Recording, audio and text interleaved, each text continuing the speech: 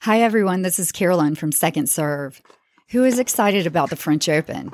The biggest names in tennis are coming to Paris, and you can watch every court live on Tennis Channel Plus. You can watch it on your phone or smart TV live in HD. So you can watch it at work or while you're waiting in your kid's carpool line.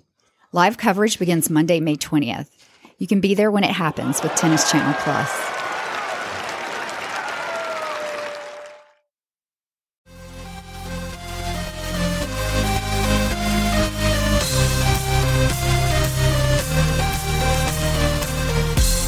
Hi, this is Carolyn, and I'm here tonight with Aaron and Carla. And we were actually doing a different podcast, and we started talking about this, which was how you would prefer to lose. So I know I would rather lose like 1-6, 1-6. How about you, Carla? Yes, I would rather lose 6-0, 6-0, 1-6, 1-6, 1-6, 2-6. I'd rather know that there was no chance of me winning than to lose in like a tie break. I'd rather just know that it wasn't a good day or that person was actually just better than me and I have a lot of stuff to work on. But for sure, I'd rather lose like with no chance, no questions. Yeah. How about you, Aaron?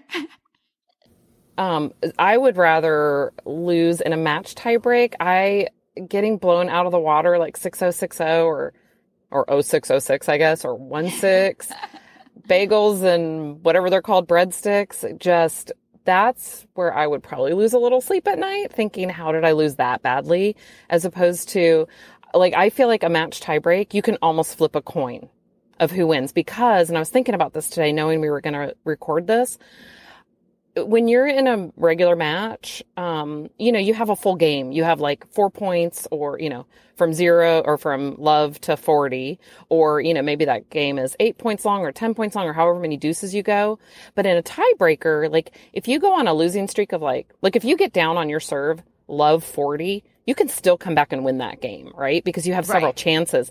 In a tiebreaker, you could lose 4 or 6 points in a row and you're not recovering games. You're literally just losing point after point. So I feel like a tiebreaker, like you could flip a coin. I feel like anyone could go on a streak or go on the opposite of a streak, like play really terribly for like 5 or 6 or 7 points and lose a tiebreaker really easily. But the thing is that in USTA, when you put in your scores, you're putting in, let's say I win the first set 6-4 and then my opponent wins their set 6-3 or whatever. And then for the tiebreaker, when you put in scores, you only put in 1. Like you get 1 point versus 0 point them, or the opposite, or I only get 0 and they get 1. So I feel like that's a close match. And I don't lose sleep over that necessarily because, like I said, I mean, I may do what you guys do, which is like, what could I have done differently? But I have probably too big of an ego when it comes to putting in a score where I'm blown out of the water. Then I feel like, oh Lord, somebody's going to look at my scores and think, what happened to her? It's so funny. I'm like, I see your point, Aaron. It reminds me of this match that you and I just had not too long ago where we went to a tie break. And, when I first started playing tennis, I would look people up to see what their ranking was. But I stopped that because now I just rather not know. I'd rather go out there either play like the best person ever and I have no idea because then I'm not getting in my own head. So when we played this match a couple months ago, I don't know, I feel like 2020 is still here, but anyway. Yeah.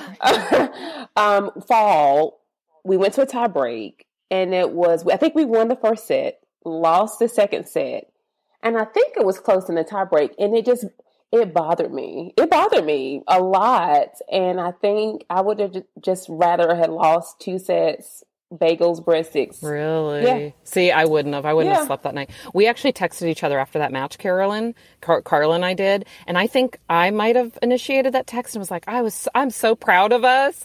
We played 2 really good, very strong tennis players that I was so excited to get to that score. I was excited to get to a tiebreak with them. I don't even remember if we won the first or the second, whatever. We did. We won the first one because we were losing it in the first, and then we came back and won the first set. So I think I was just shocked to even pull that out. But so I literally was like, Carla, I'm so proud of us. Like we we played really good people and it was so competitive and great tennis. And her response was like, I'm so mad that we lost in a tiebreaker. I can't believe it. It was just so opposite of my thinking. Yeah. And I'm normally a glass half full person. So typically I would think like you think, Erin, like but I think just being that close makes it a little bit more difficult to swallow. Yeah. Yeah. I'm like Carla, if it's 17-15 in a match tiebreak, I'm more upset over that than losing 06-06. Because I feel like 06-06, it wasn't meant to be. It was not my day. That person was better than me, most likely. But if you lose in a tiebreak, I mean, you could have won. Yeah. Yeah. I see your point. Okay. So I watched a match this week, a pro match, like an actual, like, people that legitimately get paid millions of dollars to play tennis. And it was Venus. You mean not a... Yeah, I know. It's like so a weird, good right? match. A good match. Like a good match. Like people that know how to play tennis. But it was Venus Williams, and she lost to a woman who she could lose to on any given day, right? But she normally would have been able to hit this girl off the court. But Venus got injured, but she was bound and determined no matter what, she was going to finish the match, which I thought was amazing. I probably would have just curled up and gone away. But she lost 6-1, 6-0 or 6-0, 6-1. But it's funny because I don't know that a year from now I'll remember Venus was hurt during that match. I'll think, how did she get blown out of the water by that player at that bad of a score? So again, I feel like my ego needs to be in check because I just think there's some scores that just shouldn't be. Like, I feel like I should be able to dig and get more games than that. But I always feel like low scores or anything like those scores or like 6-2, 6-3. I feel like if I can get someone to 6-4, 6-4, then I feel pretty good about the match. Even if I'm not even if I'm supposed to beat them. But, I do not like getting blown out of the water. That is hard for me to swallow and hard for me to sleep after. Yeah. Yeah. 6-4, 6-4 would bother me though. I know. Yeah. Me too. According to both of your philosophies, yes. I can see. Yeah, it would. I don't know why. It just would. I think it's because you're close enough. Like, if I wouldn't have double faulted or if I wouldn't have done that one stupid thing. Because in matches, you do a lot of stupid stuff, right? Yeah. But you kind of go back and you go, I wish I wouldn't have done this here. That move, like gone down the line instead of gone cross court. 06, there's none of that. It's like. Okay. But here's my question, Carolyn.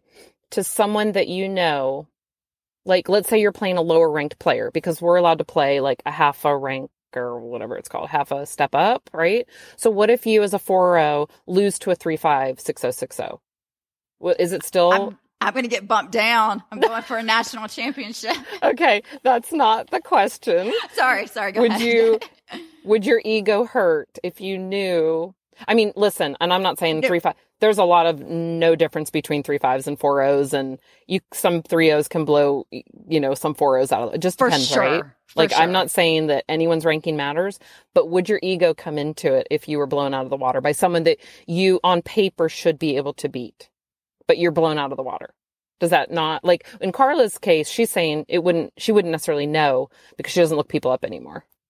Oh, yeah. I guess I see what you're saying. Yeah. If it was someone that I guess I should have beat by a lot and I lost to, I do see what you're saying. Like, you're kind of like, well, should I really be playing tennis? This is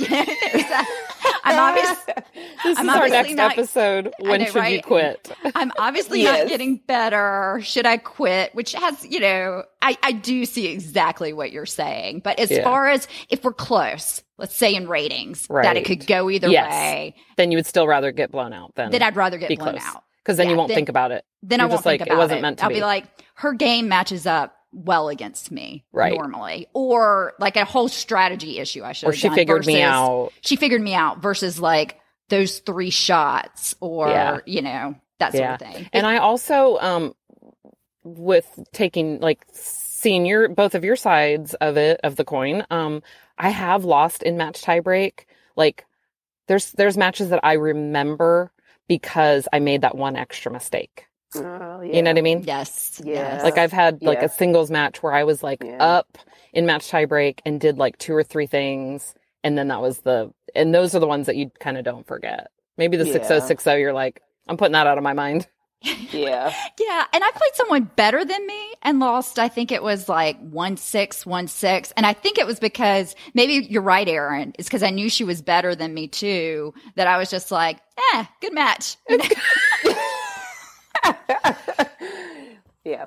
So the opposite of that is sometimes when I go into matches playing someone that I know is better than me or that should beat me on paper, I have a bad habit of, if I get good enough scores, like 6-4, 6-4, like maybe I'm not fighting enough to win those matches because I'm like, on paper, this, if I get into a match tiebreak with this person and I still lose, this still looks good for me because I've gotten games off them. But so I need to start thinking like you guys think, where it's like, I got to fight to actually win those matches because I don't want to put on paper a close match, but still be in the losing, still have a loss.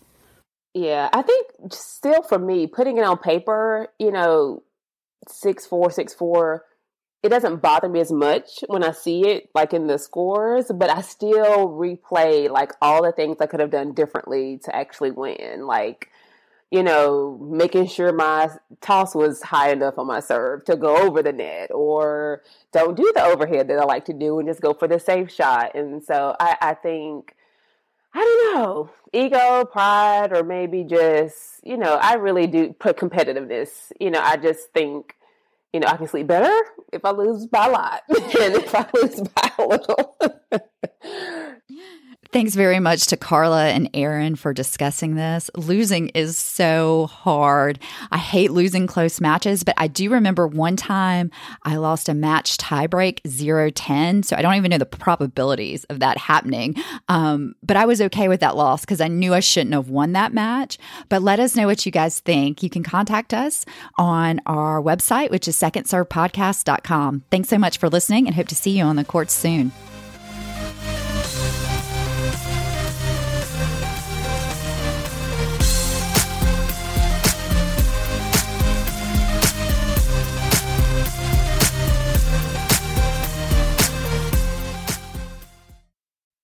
Hey, Second Serve listeners, this is Erin. Carolyn and I are so excited that the second slam of the year is happening this month. The biggest names in tennis are coming to Paris for the French Open, and Tennis Channel Plus is the place to watch it.